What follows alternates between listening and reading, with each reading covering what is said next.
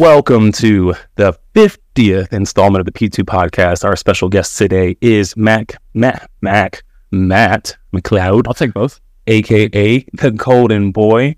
We dressed up for you guys today to get started, and I had the thought. We should do something special. It's the 50th fucking episode, and it's Matt.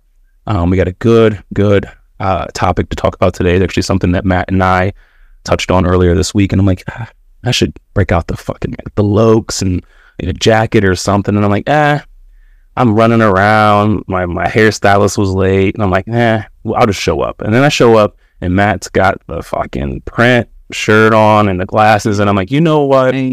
Let me at least come a little bit proper to get started. So, welcome, Matt. Thank you so much for taking time out of your day to chat with us. Wherever you're listening, whether it be Spotify, YouTube, anywhere that will take our fucking money, we appreciate you. Please drop, like, share, give us, comment, share how you feel about the podcast episode, give us ideas for the future podcast episode. Follow Matt, check him out. He's a great guy. Welcome, Matt. Thank you very much. Let the people know who you are. Just give them a quick little synopsis of like what you are trying to accomplish in your life. Give me 3 sentences, and then we'll go ahead and jump into what we're going to talk about today. Okay, amazing. First, thank you for having me.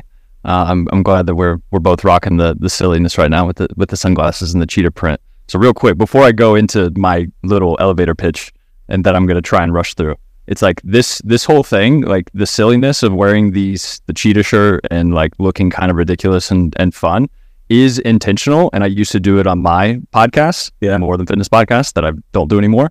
But I would always rock a pineapple print shirt and a big gold chain and then a gold watch to make myself look ridiculous. But the whole point was so that I could immediately lower the guard of my guest and get into a mutual space of comfort and vulnerability and like, hey, I'm going to make fun of myself first so that you can feel comfortable so that we can actually have a really good conversation. And also it's just like, starting it off with a laugh is always, I feel like, a good move. No, so I love that. It was intentional, and it puts me in a good headspace, like a fun headspace. See, mine is always, which I can't do all the time, but mine is shouting.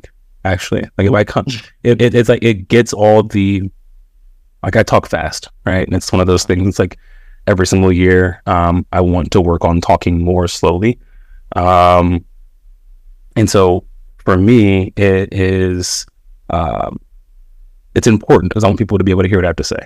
But it's hard because I'm so anxious to talk. I'm so ready to talk. I'm like, I just can't wait to share, and so it typically comes out in this like jumbled mess unless I take super deep breaths before beginning, and really focus on the pronunciation of each of the words before, actually even trying to pronounce them.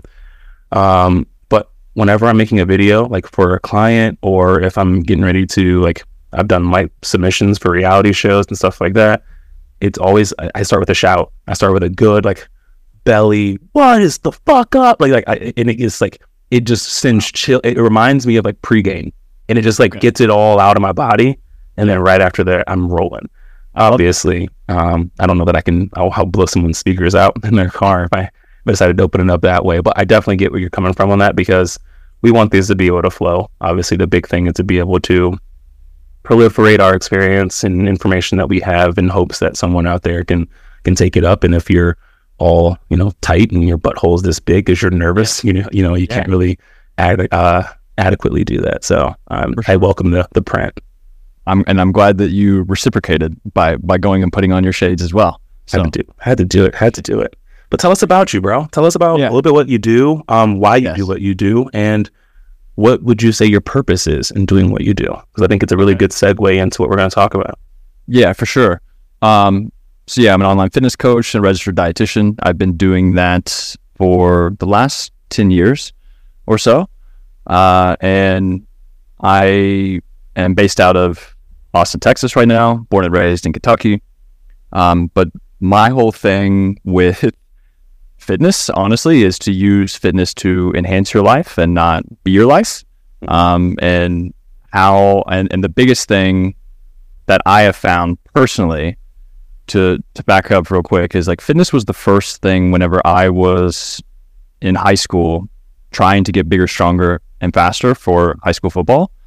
It was the first thing where my efforts led to a very specific change that I was trying to make in my life to get towards a goal, right? And it's like that can happen to people, and of course it happened to me throughout my entire life, but this was the first one where I was like, you know what, I'm really going to set this goal so that I can, start as a sophomore or whatever to get bigger, stronger, and faster. And my efforts led to that happening. And so what I have found is that I really enjoy life, and I really enjoy helping other people try to enjoy life as much as I do. And I have follow me here. I have really seen fitness as one of the most tangible vehicles for making that transformation happen, right? And so it's like somebody might not have tons of self-confidence, and so whenever they start to, it's just like if that person's like, okay, I don't have much self-confidence, and it's like, what do they do? Like what's some tangible things that they can go do? And like one of the best things that they could do is potentially go to the gym and start taking care of themselves, start taking care of their health. And I think that these superficial goals of fat loss or muscle gain, and this is again what happened to me as well, just trying to get bigger biceps or trying to get on the football team. It starts as a superficial fat loss goal, and then it can end in this entire body and mind transformation and belief in yourself to do hard things, right? Mm-hmm. And that's essentially what I've found over time, and I've found that to be very powerful. And I have found that using fitness as the vehicle for change is a tangible way for people to keep the promises that they make to themselves. And the more that you keep your word to yourself is how I believe the most self-trust in your abilities to do anything, right? And that is, the top-down thing that everyone is searching for. And so again, it's like that can start with a fitness goal, and then it can end in you completely trusting your abilities to be a good person, right? To have a good career, to have a child, to lead a company or a project or whatever it is. And so I think that with probably a lot of people listening, the core of all of us is going to be fitness in some way. Like fitness is going to be at the core of what we really enjoy and what we believe is worth doing. Yep. But that ripples out into everything else that we do as well. Fitness can be kind of the glue that can hold together our routines and habits and who we are as people. And I think that is something very special, and it's something that maybe addiction isn't the right word, but it's a really good habit to fall in love with, especially at an early age. And so, I'm trying to the fitness is the peanut butter, and the medicine is entire life transformation. It's like, cool, come lose 20 pounds and let me change your life. I fucking love that.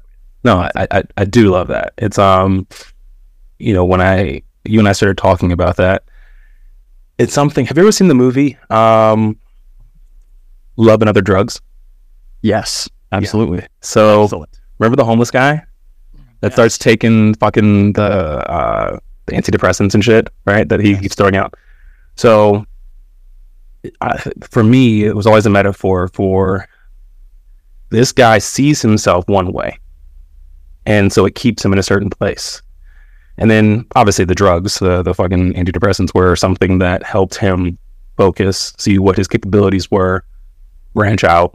And like by the end of the movie, he's like, do you have any more samples? I have a job interview, and he's like got his hair cut, he's got a jacket on, like, and there's just something about being able to like what you see, and not just physically. Obviously we're talking about physically because fitness is what we do, but spiritually, mentally, emotionally, like looking in the mirror or looking in the proverbial mirror or whatever, and being able to say, you know what?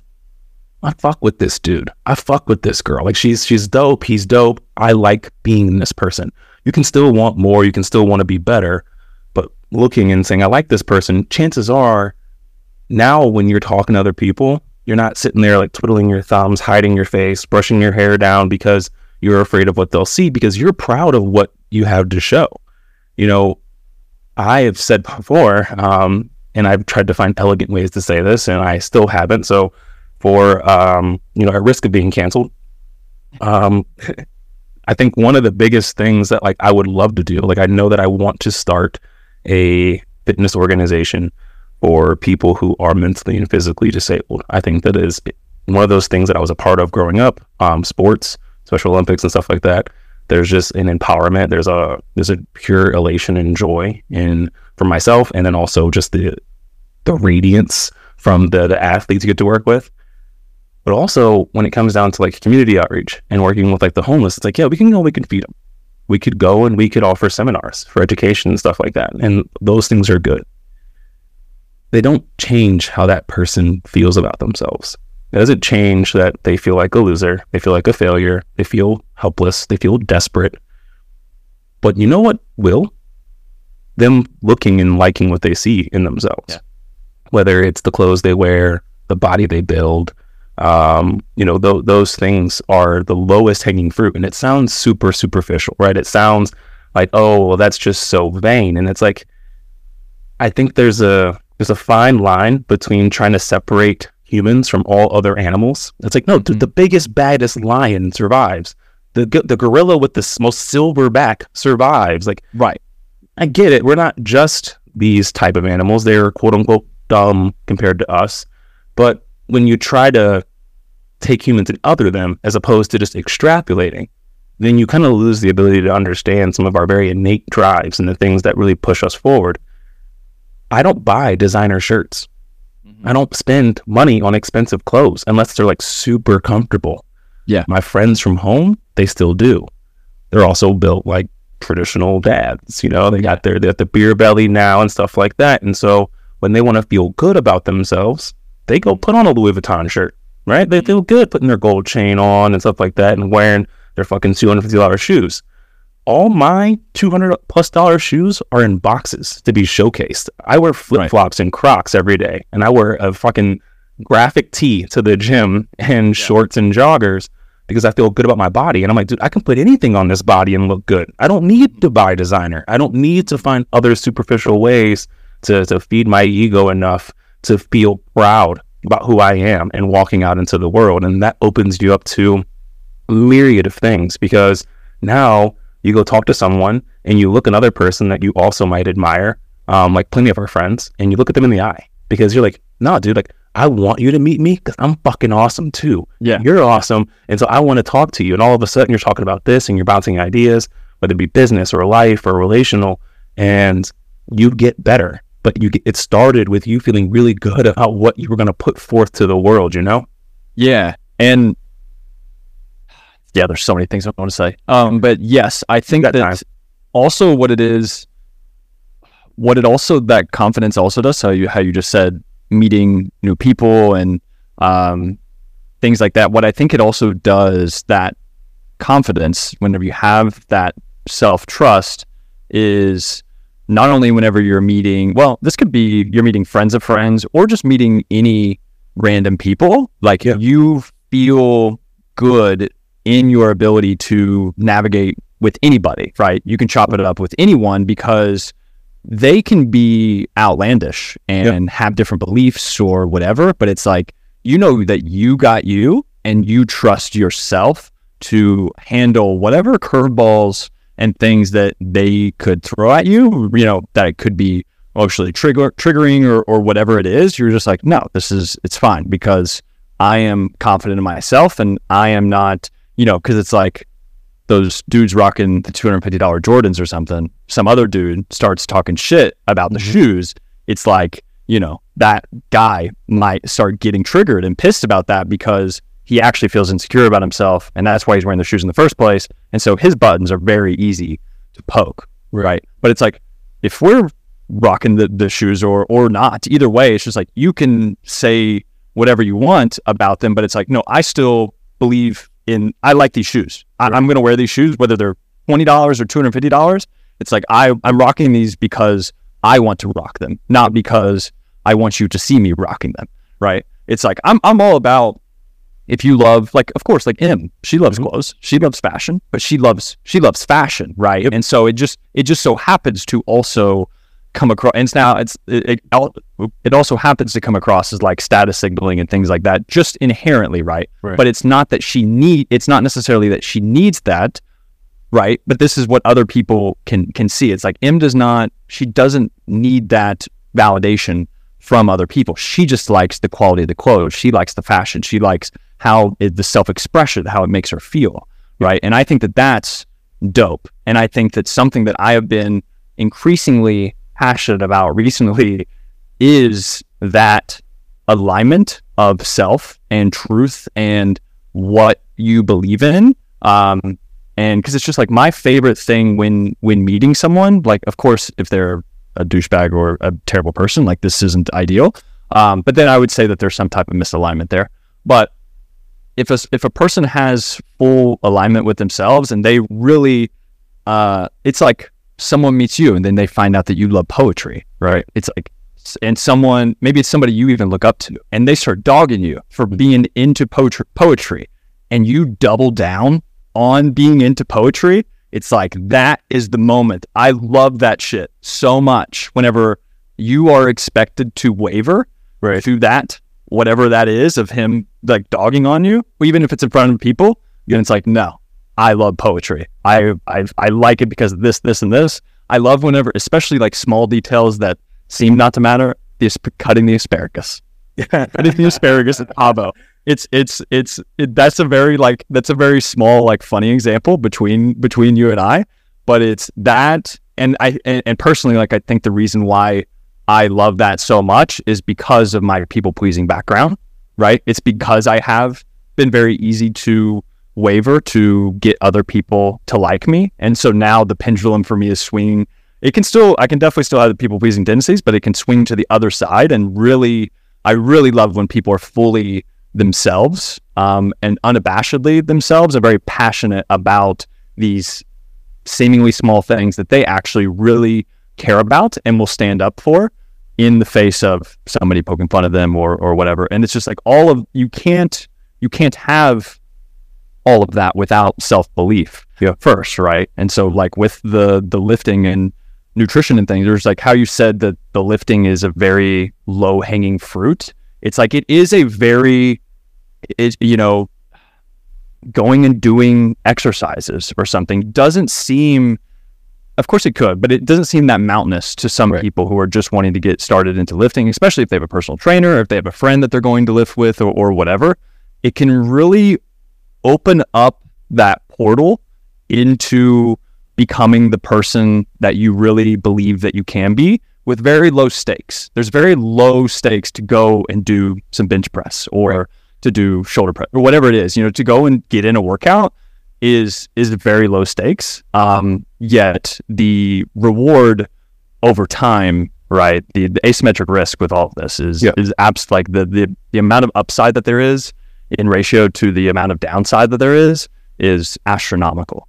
And so now, of course, I feel like we are preaching to the choir here with the people who are listening, who probably, lift every day and things like that. But I would just encourage them to take this approach in everything that they do, right? And it's like, in their relationships, in their eating, in their work, right? Taking pride in all these things. It's like, because it comes down to you knowing, right? The self-trust can only be built on your own internal foundation that, sure, maybe you can front to other people about things, but and that fronting is building it all on sand, and it's not going to work.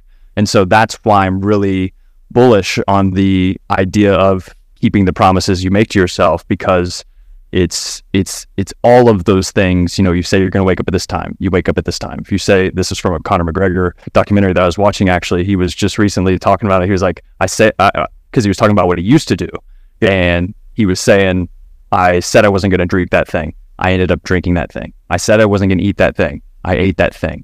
I said I was going to wake up at this time. I didn't wake up at that time. He was like, it's just all these little defeats over and over and over again. And it just starts piercing you. And so it's like, think about how many choices and opportunities you have throughout the day.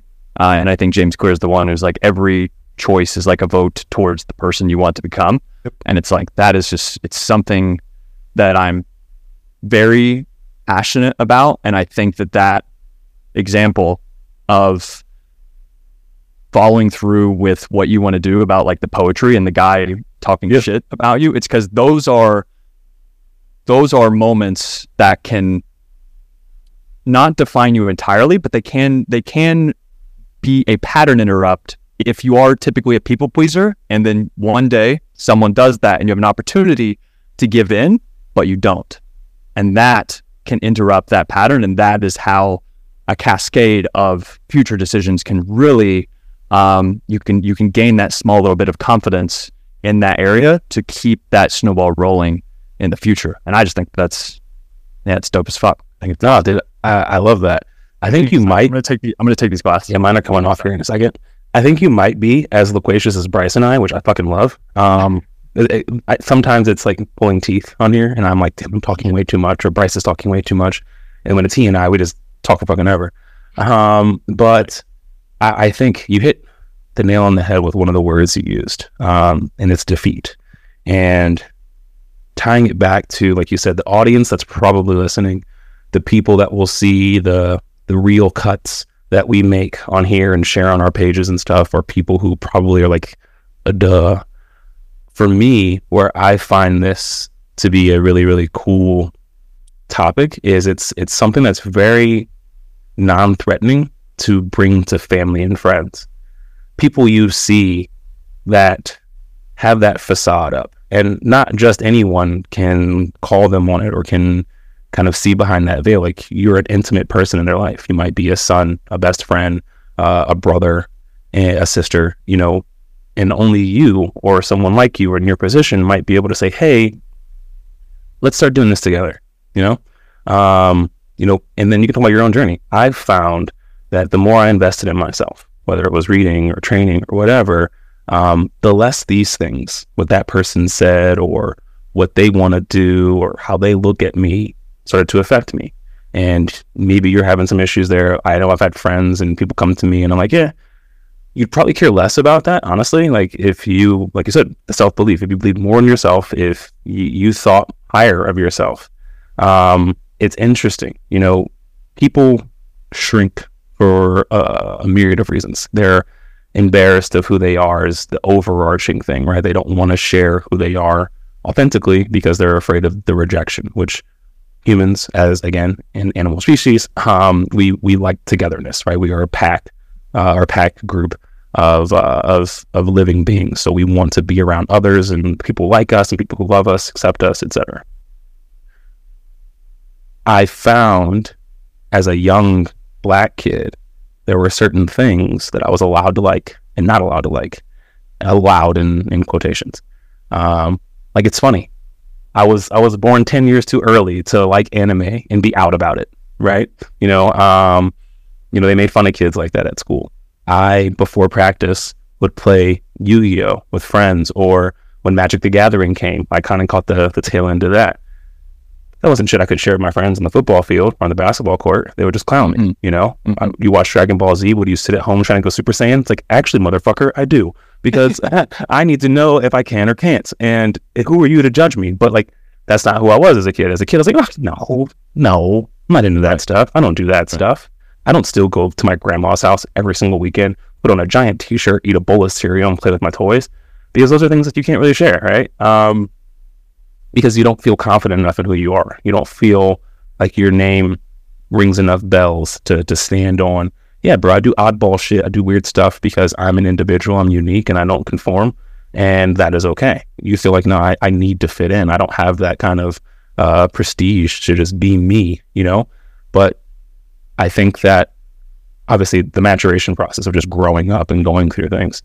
But the two things that probably fed me the most in feeling like, you know what, I'm me, like, take it or leave it. Like, I know I have flaws and I'm consistently working on them, but like, I'm pretty damn good, bro. Like, I'm like, Yeah. it was me honestly getting better with my speech, like not stuttering anymore. I had a terrible fucking stutter that I couldn't get through a sentence as a kid, like all the time. No win.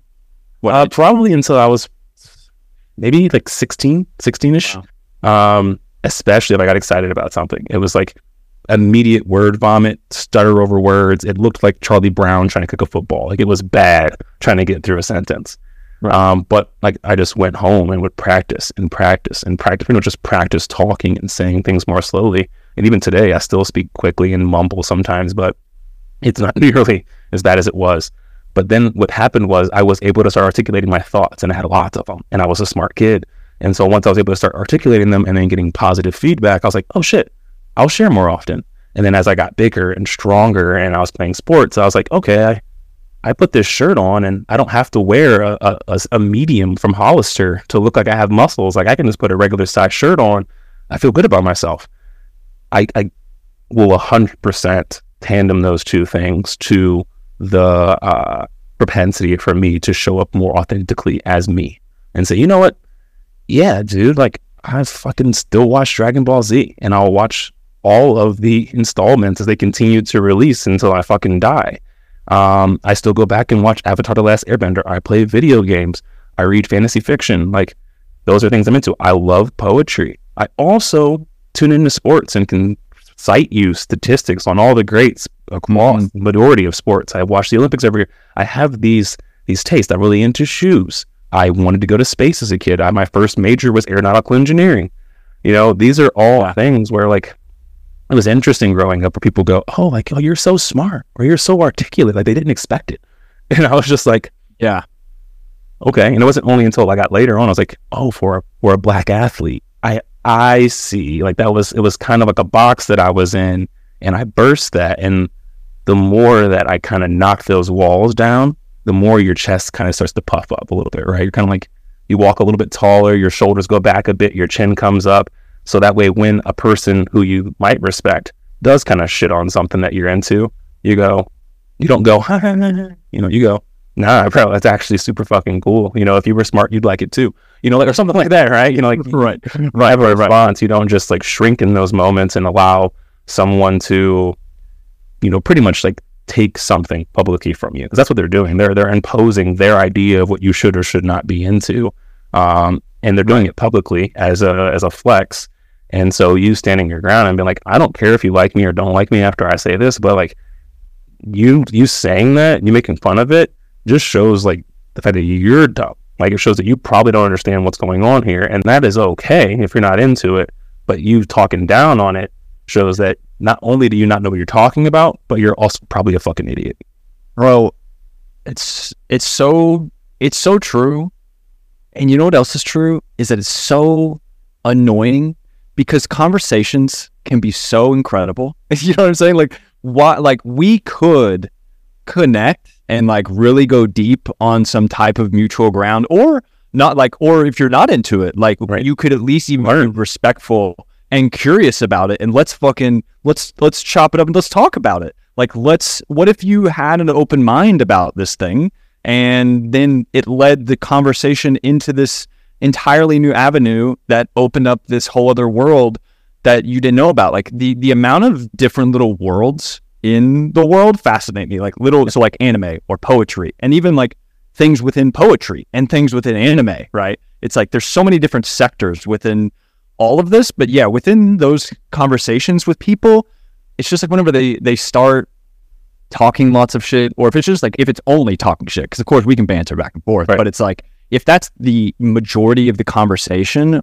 it's just like, God, we could make so much better use of this time right now if you would just take care of your side of the street and fucking stop being so insecure. It's like, you know what I'm saying? And it's like, or I'm gonna try and drive this somewhere for us to actually find mutual ground, because it's funny. That's where my people pleasing can go good for me, is that whenever people can talk shit, it's like, that's fine. It's more so like, how can I reflect this mirror back to you, but not in a way that'll make you defensive. Yeah. It's like going through the fucking red wires or the red lasers in an alarm, or like to set off the alarms for this secret fucking ogre in front of you who's very insecure.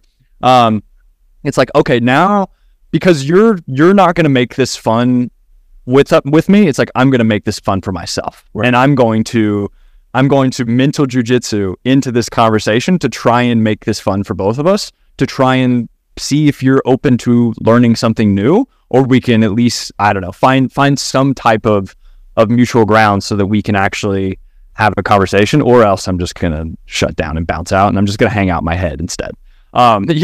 Well, the funny thing is, like, what my question, the good thing I've always found, sorry, I mean to cut you off. No, you're good. Is a really, really good point there, which is, so there's a book called Think Again by Adam Grant, which I love. You should read. All listeners should read it. I'm sure that if you've listened to me before, I've mentioned it to you. Adam Grant is the GOAT. He's dope. But I find that if I meet confrontation with a question, like you said, it just shows that it takes that mirror, like, hey, just, and it encourages a rethink of whatever was just said, right? So let's go to the gym, right? Let's go back to fitness. Mm-hmm. And someone goes, oh man,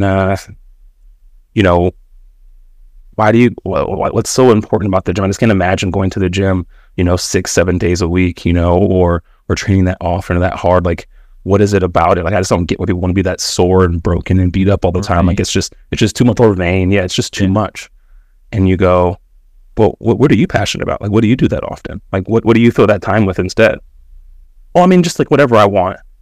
Oh, so like, do you have a passion though? Or do you have something that you really care about, or a hobby, or something that you like really devote a lot of time to? No, I mean, not really. I just kind of do whatever I want. So then you're definitely the expert on hobbies or passions. Then you should definitely be questioning mine. Yeah. Right. Like, oh, you like anime?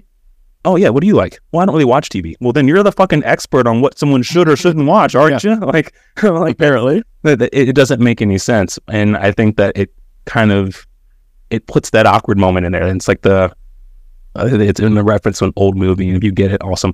But it's like called The So, right? That awkward moment is actually the title of the movie. But it's that awkward moment that you have where someone's like, so, trying to fill space or trying to figure out like what the next part of the conversation is, or where the next step in the relationship or friendship is. And you just give them that moment. Like, I'm not going to tell you what to think, or that what you just said was stupid. I'm just going to give you an opportunity to rethink what you just said, or to double down or explain. And it's going to be really hard for you because you're like, oh shit, that was kind of stupid. Right. Well, I guess, I guess I recant, or pull that statement back because I can't defend it. Yeah. It's, and most people, the thing is too, is that a lot of people aren't actually even aware of what they're doing. It's kind of just a response that they've had, to deflect or to project or whatever it is, like I think that whenever you really, I think this is a big perk of being a coach, is then you start to understand humans a little bit better and what motivates us and the human behavior and things. It just,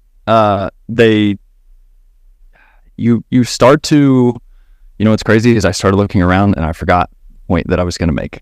Hold on. But I mean, I think you opened up a good spot though, like as far as, because my question is going to be, what do you see in a lot of the clients that come to you? What do you see when they arrive, especially in how they feel about themselves? And maybe after a year, 2 years, obviously we don't want to put anyone on timeline, but like you talk very much about like, what kind of power you can give a person by giving them power over their fitness, over their health, over their aesthetic, with that being something that you see so clearly. What is your biggest, win as a coach? And when do you start seeing those wins? What do they look like for you with your clients and how you relate to them? Yeah. Thank you for saving me there. So what I think, so a lot of the people that I work with are actually going to be people in leadership positions. So either managers, supervisors, directors, CEOs, oftentimes like type A people, which is very interesting with my, I'm being very silly right now. And I have, a fairly good balance of silliness to seriousness on my page. This is why I call it the Responsible Delinquents. But I think that energy can attract these types of type A structured people who want somebody who knows what the fuck they're talking about, but will then also allow them to have that balance and to not have this consume their entire life, because they can't allow it. There's so many other things that they're dealing with and juggling. They can't have that happen. And so a lot of them come to me with the all or nothing mentality. They're often perfectionists. They're often people who think that I need to make this a big, monumental, gung-ho effort towards reaching this. Things need to be perfect. And what has happened over time is lots of starting and stopping. Yep. And so whenever they come to me, it's just like the biggest thing that I can help them with is realizing that they need to, one, expect failure, quote unquote, these perceived failures, and learn to be okay with those failures. And that's where the keep your promises to yourself, like why it's so important, is because you realize how many choices you have throughout the day, and you realize how quickly you can bounce back from a quote unquote misstep, right? Like, of course that's going to happen. And so they have to learn how to fail fast and get back on track as quickly as possible. And what they can realize is that over time, as that keeps happening, and as they, go out to eat, or they travel, or they have alcohol, or whatever it is, they realize, oh, this isn't ruining all of my progress. And Matt was right. I can still continue to make progress while still, loosening up on the reins a little bit. And that, mindset shift can be very huge in their perspective on how much effort goes into their diet and exercise. And also they realize how much energy went into their explosiveness whenever they quote unquote failed, right? Because it was that's typically what ends up happening. Is it's just like, oh, I failed, so I need more discipline, I need more focus, I need to work out harder, I need to do keto, I need to eliminate carbs, I need to intermittent fast, right? Or I need to go carnivore. They think more restriction, more discipline, all these things is like, I'm just not working hard enough. And so that's a lot of energy to put towards somebody. And now they go on, I'm going all in, 100% all in, you're giving my best efforts. And then life happens, as it always does. And it's like deflating a balloon of their encouragement, right? All of their hope, everything just deflates, and they fall off track. And then they have this mindset of, oh, what's the point? I've already gone completely off track today. It's Thursday. I'm tired. The weekend's here. I'm just going to do whatever I want for the weekend, and then I'm going to start back again on Monday, right? And also they don't get started again very quickly because they feel that they need to replicate that same monumental energy again. And that can feel like a very big deal to be like, okay, now I'm going to crack the whip and I'm going to get back on the meal plan, make sure that I'm doing this, this, and this, right? And this cycle just happens over and over and over again. And by working with me, it's like every single week they've got to check in with me. And so we talk through these things, and then they said, oh, I did this, I did this. I was like, that's okay. Okay, so let's just try and do this, this, and this to overcome those obstacles this week, and let's get back at it. Yeah. And then they nail the targets most of the time that week, and they realize that their progress is still happening and things. They're like, oh, okay, right. So it's not necessarily that they can never fail again. It's more so that they need to expect failure, and they also need to pay attention to their reaction to their failures. Yeah. Right. And realize that you have so many choices throughout the day, and that every choice you make is an opportunity to begin again. The begin again thing is something that I got from Sam Harris. So I'm really big into mindfulness and meditation. He's a neuroscientist with a app called Waking Up that I use for meditation. I think it's great. Yeah. And one of his concepts is called begin again. And this is something that I genuinely probably say to myself every single day.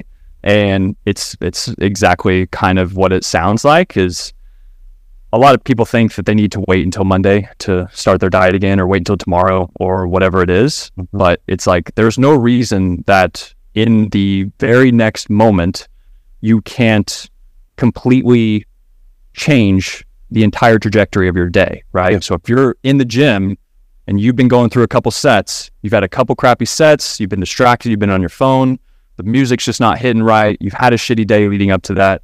Well, it's like, on your next set, you can mentally just decide that that next set is going to be the most focused and intentionally executed set that you've ever done in your entire life, right? Yeah. There's no reason that it can't necessarily be that, right?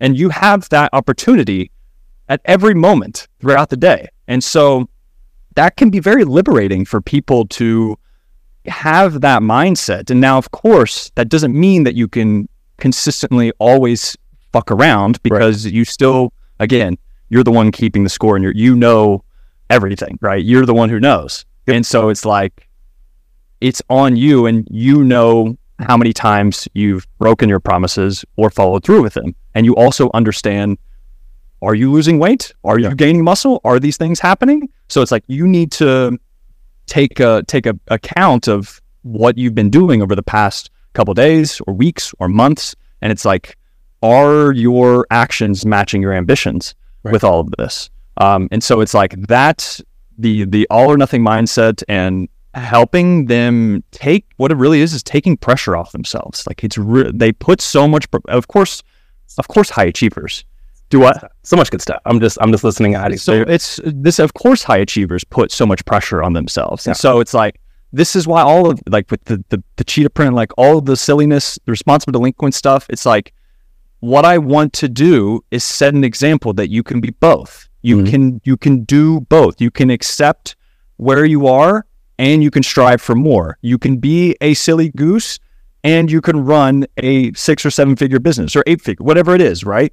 You can be a great dad, and you can party every other week or something. You know what I'm saying? It's like, I just want to show people that they can have it all. You can have the balances, and it's defined by you. But you have to accept the trade-offs. You have to accept the trade-offs. But yeah, so that's kind of that's the spiel. No, the main things. I love that. And dude, you keyed up so many good things. And I'm gonna do my best to artistically and poetically wrap this in a response to that. And you can relate to this. So sports to me are always a great analogy for life, right? Life is a game. It's a game that is winnable. You can game it, and you can beat other people. You can beat other versions of yourself. Like, you can win this game. And you talk about holding those promises and just pretty much not compromising. And one of those things that, like, I listened to old, like, Kobe interviews and stuff like that, and he mentioned, he's like, and one of them, he's like, I'm not negotiating with myself. Like, I just made up I'm not negotiating. These are social contracts I make with myself, and I'm not going to negotiate on those. And when I fall through, I hold myself accountable as if I had signed a contract with a team, and they're like, hey, bro, that's a fine. That's a $50,000 fine. You're late to practice. That's a fine. You don't show up for this. That's a fine. You got the wrong jersey. That's a fine. Like, those are, we silently negotiate with ourselves all the time, right? And so what I like to tell my clients, and I kind of started in my head as you were talking, like with the metaphorical client, which is something that I think of a lot when I'm talking to other coaches, is like, well, that's actually a really good way to kind of put this. If I marry something of what they said to what I'm thinking, people always have that all or nothing mentality. Most people have this, right? If I can't do it right, I won't do it at all. We paralyzation by, preparation, right? The idea that until I feel ready, I'm not going to do it. Well, I get it. I think that you can take that same mentality and you can invert it. You don't have to change it. You can invert it to your benefit. Because to me, if you look at it like business, your ledger is red. That's why we're talking, right? Your ledger is red. You have made a lot of just not great decisions that were going to potentiate your ability to get to where you want to go. So now we're talking because you want my help to get you there. Perfect. You cannot undo a life ledger of red in a day, in a week, in a month, in a year. So since we know that, let's gamify it. Let's figure out how we can, in my terms, stack W's, right? I think about most of my athletic career, I was on losing teams. But it's crazy because my very first sport I ever played, we went undefeated in soccer. Then we went undefeated in basketball. And I was just like, oh shit, like this is what we do. We just fucking win. And then from the time I was probably like 11 till I was 16, all losing teams. Every single sport, all losing teams. Never above like 500 or below. Stiff competition, right? We played a lot of really good people. I appreciate that. There's a lot of people that I played that are currently in the NFL or were in the NFL or currently, in the G League or in Australia playing or whatever. So it's good to know that at least they were great. But it's valid. It's one of those things where I got used to getting that no, right? Like, oh, you didn't get it today. You failed today. Still got to keep showing up. Practice is still it's not going to be as fun to practice tomorrow because you're fucking lost and you're probably running. But then it was crazy because in my senior year, we go to the Final Four. We got a really great class of seniors. Most of us are going to go on and play college football somewhere. And we had just been winning everything. So when we lost our first game, we were stunned. We were like, huh? We were just kind of fucking confused. But then it was easier to win the next game because we knew what winning felt like when we had just built the habit of winning by winning all the things that we could win, winning all the winnable situations. And then when you hit that obstacle, which you will inevitably hit, you will lose, you will fail, you will get that no. What do? Well, I know how to win, so I'll just do it again. And so to your point, when you're talking about, it's like, hey, listen, when you're not negotiating with yourself, when you're not breaking that social contract and you sit there and you say, you know what? Nah, dude, I said I'm going to drink a gallon of water. Nah, I said I was going to hit my protein goal today. Nah, I said I was going to go to the gym 3 times a week this week. I was going to get on the treadmill 3 times a week this week. You might not hit all of them, but you're going to hit a lot of them the more you focus on them and the more you keep them in the front of mind. And then the more of them you hit, the easier it becomes to hit them and hit them again and then hit more, right? Yes. Habit stacking and saying, oh, you know what? Of course, I just go to the gym and then I just walk on the treadmill after. And I was like, oh, well, of course, I just pack my protein shake with me when I go to the gym and now I have my protein. Like all of those things just start to become a little bit easier to compound on one another and become exactly what you want at an exponential rate, right? Now you start to wash out some of that red on your ledger. And it's really interesting because you bottle all that up and people go, okay, well, great. That looks good. I don't want to start it unless I can do it 100%. It's like, okay, I get it. Look at it this way though. You can't do it 100% today and that's okay. But you can get a head start on tomorrow. You can get a head start on 2 days away from, a week, a month away from, you. Right. You can get a head start on all other people. I like waking up early and I will say it. I'm a terrible trailer. I am not good when losing. Like if we're playing a video game and I'm down 10, in my mind, I have to keep convincing myself that I can come back because I'm like, it's just, I have to score 10 and then another 10, right? Because I got to catch him. And then I got to score 10, stop him from scoring 10 and score. Like your brain's just doing all the like overt math it has to do to win. But as a front runner, I'm an excellent front runner. If I'm up 2 or 20, I can keep you there. And so for me, if I get up at 4 a.m., I'm like, all you motherfuckers are asleep. I'm gonna win. Though. Yeah, exactly. I'm like, I'm good here. If I had a really shitty start to the day, I'm like, you know what? I'm gonna just pound some water. I'm gonna drink a gallon of water between 3 and 10 p.m. So I just feel good about my hydration.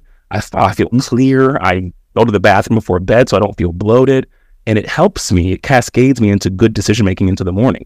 Yes. It gives me that head start into the next day so that I can be more all in, right? More, I'm ready to go. Like I can capitalize on this inertia feels a little less to get started because I've kind of given today me a head start by just the little things I did to say, you know what, we fucked up today, but here's a token of good faith into next day or the next day.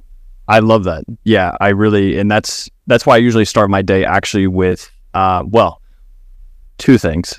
I always start my day with a laugh. So I watch comedy podcasts and that just gets me in a silly mood in the beginning and just, it's really like morning cartoons, but like it's just funny and not cartoons necessarily. That, and then also cleaning is usually the next thing that I do. And so it's waking up, the first thing that I can do, put myself in a good mood, and is watch comedy podcasts. It's like, that's very easy for me to open my phone and turn on YouTube. Yep. And the second thing is starting to clean. It's like, this doesn't actually take any real cognitive power.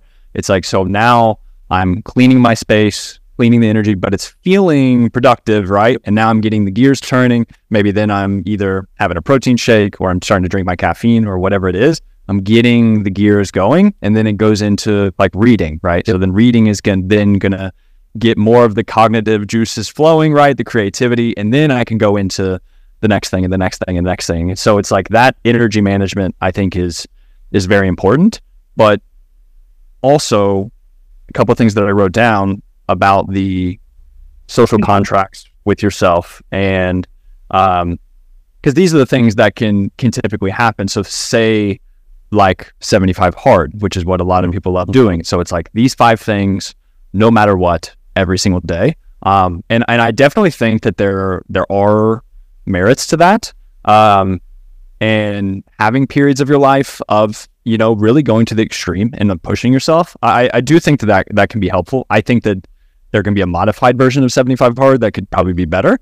But I think with all of these rules, or like having protein with every meal, or making sure that you do this like always doing this or never doing that, it's like all of these rules are helpful until they're not, right? And that's where I think it could be so helpful to think of these things more as flexible guidelines as opposed to rigid rules, right? Because life is so unpredictable and so uncertain. And it's like that, I love teaching people how to navigate within that, and how to navigate whenever it's like, oh, I said that I'm not going to drink any alcohol for the next 30 days, but then my friend, I haven't seen him forever, came in town. He brought me some Eagle Rare 10-year bourbon, and I would absolutely love to drink with my friend. And, this isn't against my, like, having a glass of bourbon isn't going to ruin my health. It's not going to ruin my job the next day. This is a moment between me and my friend where this can be a bonding experience that I am going to break this rule that I have for myself, and I'm going to use my own judgment and my own value systems to then be like, cool, this audible is worth it, right? It's like that flexibility and being able to dance within those hard decisions of like, because fitness is still a high value to that person, right? And they want to follow through on that rule that they promised to themselves, right? But then their friend comes in and brings the bourbon and things. It's just like, I also want to I want to enjoy this bourbon with my friend. Which one's right? And it's like, I can't tell you which one's right or wrong. Only you know that. And you have to understand what matters to you most. And you have to have an understanding of the consequences and the trade-offs within that. And I think that is very hard to teach. And it's not what people want to hear. They want to hear the 75 hard, five rules every day, no matter what. Do this or you're a fucking pussy, right? People, it's like the gray, right? They suck it. And I live in the gray. It's my whole thing. Responsible delinquents. It's the towel. It's the yin and the yang, bro. It's literally, it is the way. That is my entire life. And that is something that is so hard to teach. But whenever it clicks, whenever you get it and you understand yourself, it all comes down to like understanding yourself and also the trust within yourself. Because again, you may think that you understand yourself, but if your intuition and your self-trust is shallow or doesn't have much evidence to back up what you believe is right or wrong, it's like that could definitely be a problem. But if you can get to that point and do the work and continuously put in that work, it's like that is what makes life worth living to me. It's one of those things, kind of going back to, because I'd imagine if I asked you to answer this question, you'd answer it in a way that I know you would. It was like, do you take yourself too seriously, in your opinion? And you'd probably say like, I'd say too seriously, no. Yeah, but exactly. I think, as weird of a question as that is, I think that I always make jokes, and probably to Emily's dismay, I make lots of jokes about like life and death and stuff like that. And I'm just like, nah, fuck it. I'm just going to jump off a bridge or whatever, right? Like, but I joke with her that like some of my clearest moments have been in moments when I thought I was going to die or death was a possibility, whether it's like skydiving or scuba diving or I once had a transformer, like one of the electricity things, explode over top of the car I was in. Yeah, you know, and the whole car goes white, can't see the person sitting next to me. Like in all of those moments, I felt probably my most free. It was very interesting. It was like, you know, you're talking about these moments of like high adrenaline, very, very just face to face with mortality right now. But like this thing could happen and it's done. But I found that the more I accepted that my life is finite and that I'm just a bag of liquid and bones, just moseying through life, hoping that I don't get by a bus. You know, like I'm just like, you know, I'm just trying to exist here. The less serious I took myself, you know, the more I embodied the idea of like, don't take life too seriously. No one gets out alive, like that type deal. I got to get into the space where I did embrace the gamification of life. Like, hey, dude, like when you take the seriousness out of things, when like, yes, you might be really unhappy with how you look. You might have some health problems, but they are beatable. These are things that we can work against, but we almost have to take the seriousness out of it. That do or die, bro. Because like you said, the pressure that it puts on you, like that's gonna burst, bro. Like you're going to fail at this, and because you've put such an immense amount of value into it and what it means for your life, because your life is so self-important and serious to you, then when you fail, there's a cascading effect of just like negative self-talk, negative self-thought spiral. But if you take a step back and go, you know what? It's okay. It's okay. It's a game. I can gamify this. Like if you gamify 75 hard with friends, I think all of a sudden it becomes something that's fun. It's like, hey, dude, we're going to do something really, really hard for fun for the next 75 days. Dope, bro. I fucked up yesterday, bro. I got to catch up. I got to do 2 today. That's dumb as shit, but like I get it. Like you're gamifying it, but you're also not going, I'm going to use 75 hard to change my life. And it's got to change my life when I'm done. And it's like, that's a lot of pressure to put on a fucking PDF, bro. Like that's a lot, you know? So yes.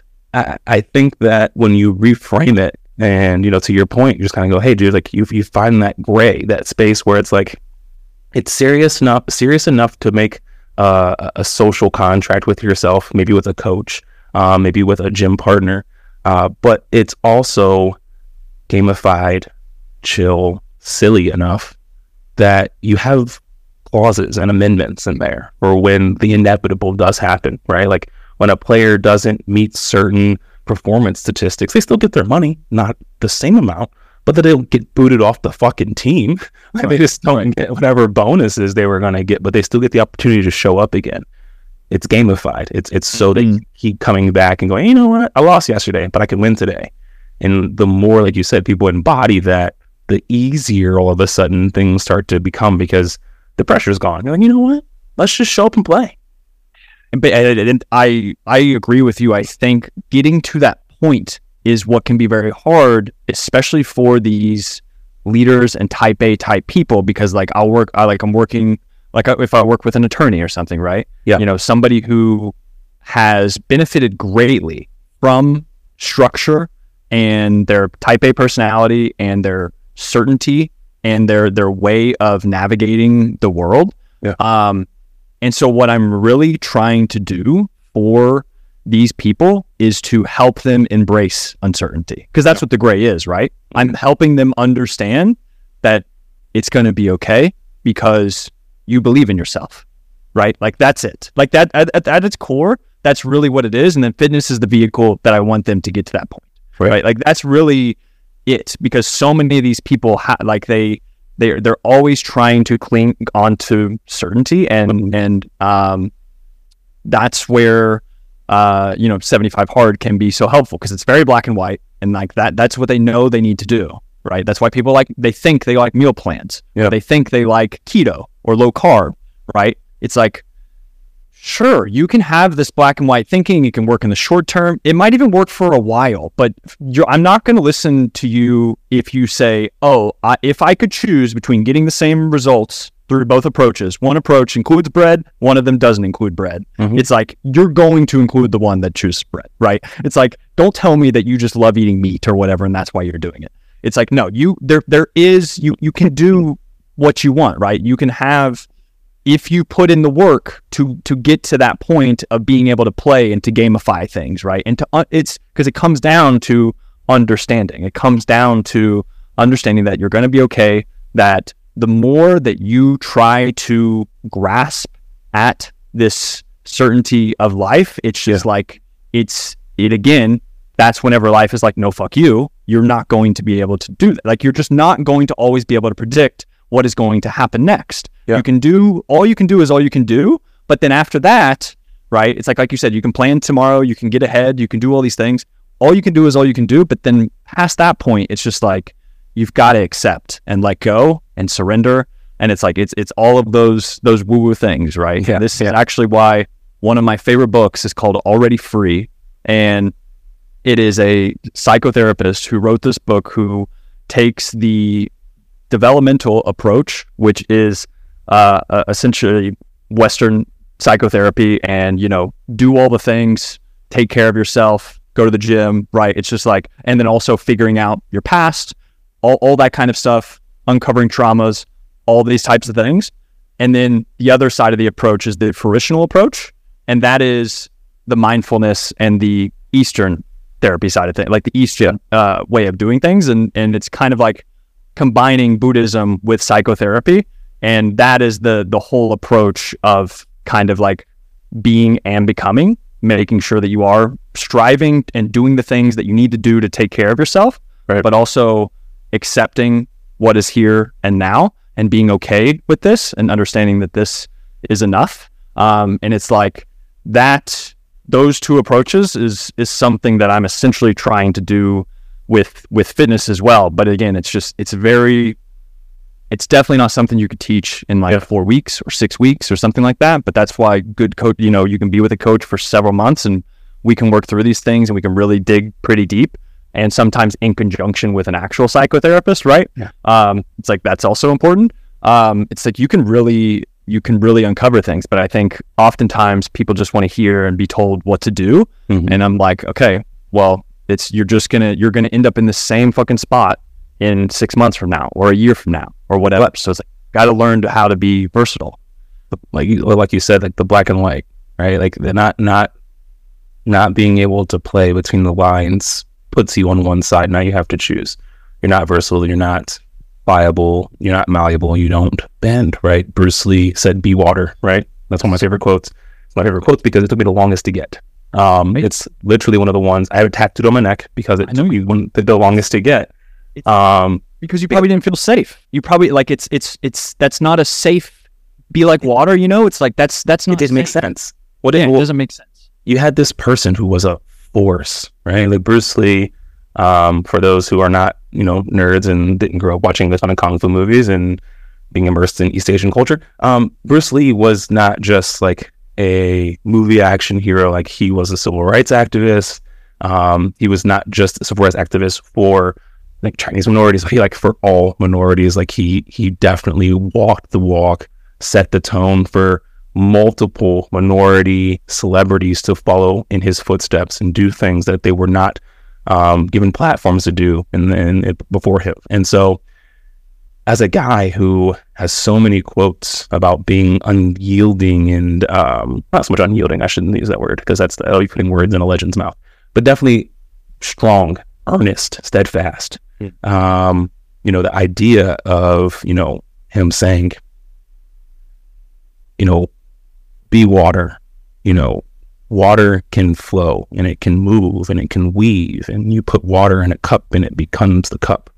And all I'm hearing as a young kid who's like, I'm a man and I know who I am, is like, well, water sounds like a shapeshifter. It sounds like something that doesn't know what it is, right? Like it doesn't sound like it's something that's strong and has content and sustenance. It sounds like something that can be moved. It can be changed.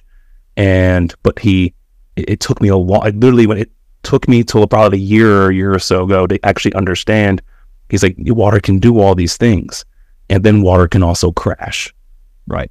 And it's like, because it is able to move and it's able to weave and, bend, it retains its power. It retains the ability to always be water. It's the thing that creates canyons. It's the thing that covers most of the world. Exactly, And so it's in that ability to be able to play in the gray and be, versatile and flexible, that a lot of that power is found. And it's interesting listening to you, because I know M works with a lot of high performers as well. Mm-hmm. It's interesting because I'd imagine that most of them didn't get to where they got to off of like pure strategy. Most of it was like, I studied harder, I worked harder, I took the extra class, I stayed in, and I feel like so much of that are other transient qualities that you can take and you can go, what, these are really good things that we can take and we can put here. I understand the concrete nature of, I read it, I know it, I learned it, I tested, right? Like I understand that.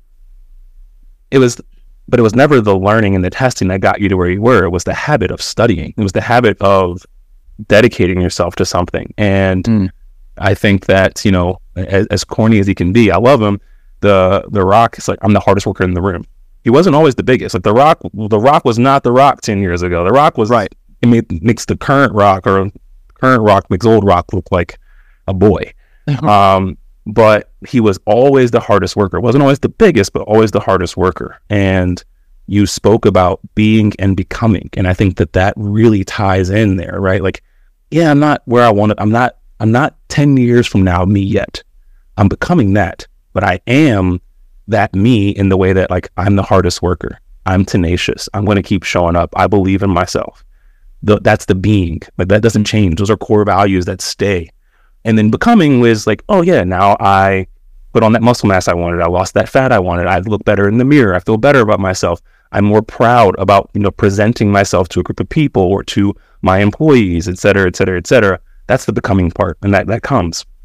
But I do think that is really interesting to think about those type of people and the hang up that they might have with the lack of the concrete nature of fitness and the ambiguity that's lying in the space, mostly because I think there's, in the studious space, in the business space, there's ambiguity there. I just think it might be hidden a bit more. I think that they're only seeing the black and white of it, but there was like a ton of ambiguity. You just did all the little things to remove the ambiguity, and you can do those exact same things here.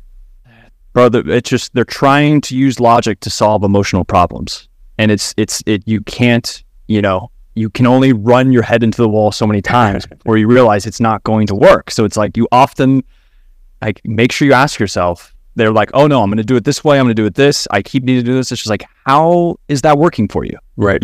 Just like, how is this going?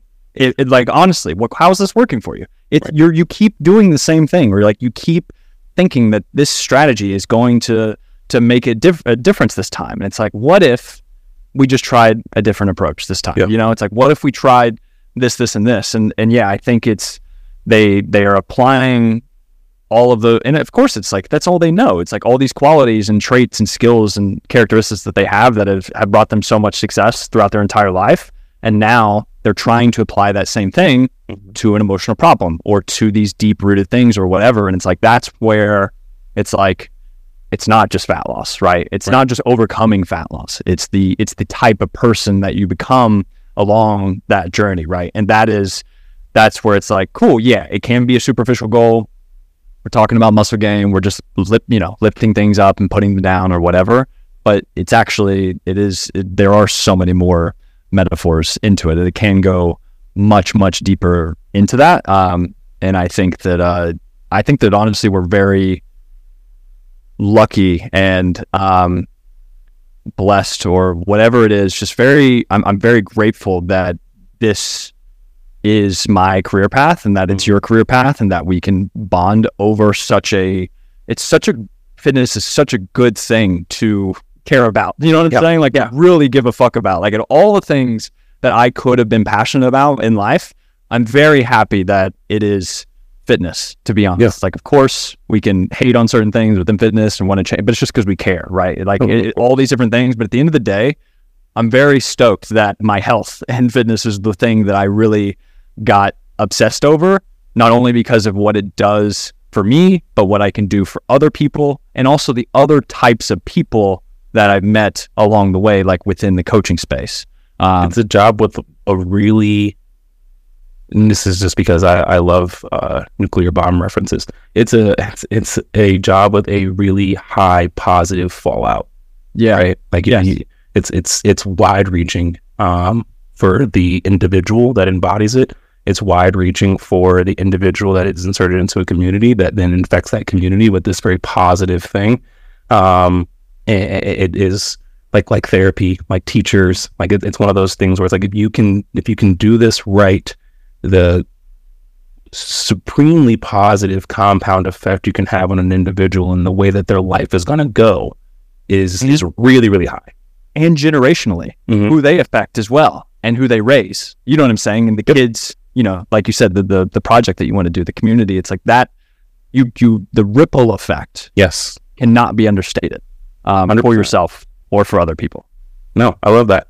You got 30 seconds. If you wanted anyone to get something from this conversation, something that they can take home and they can put on a board, put in their phone, put into action today, what is their biggest piece? What's the thing that they can take a big bite of right now and be better today? I really think it's what we've talked about throughout this whole thing, and that is keeping the promises that they make to themselves. You're going to have so many more opportunities from the moment you're listening to this until you go to bed to follow through on what you said you're going to do. And you're either going to do it or you're not, right? And if you do it, you're going to be a step closer to who you want to become. And if you don't, then, you know, it's okay, because you are going to be able to begin again, because there's another moment coming up. There's another opportunity. There's another choice that you're going to be able to make a vote towards the person that you want to become. And I think that, if you can do that, you can increase your self-trust in yourself, and day by day, you can slowly build up into the person that you want to become. Love it. Love it. Love it. Love it. Thank you, everyone, for tuning in to the P2 podcast. This is the 50th installment. So thank you again for being a special guest, Matt, and special listeners out there, whether you're listening to us from your vehicle, Spotify, YouTube, Apple Music, wherever, you know, we'll take Bryce and I's money. Definitely let us know if you enjoyed this. Give Matt a follow at the links and whatnot that I'll allow him to share here before we sign off. And we'll see you next time. Matt, go ahead and sign us off with where they can find you, and we will bounce. Amazing. Instagram is at Matt McLeod 6, MattMcleod 6, and then my website's mattmcleod.org. Thank you very much, Matt. Thank you, guys. See you next time.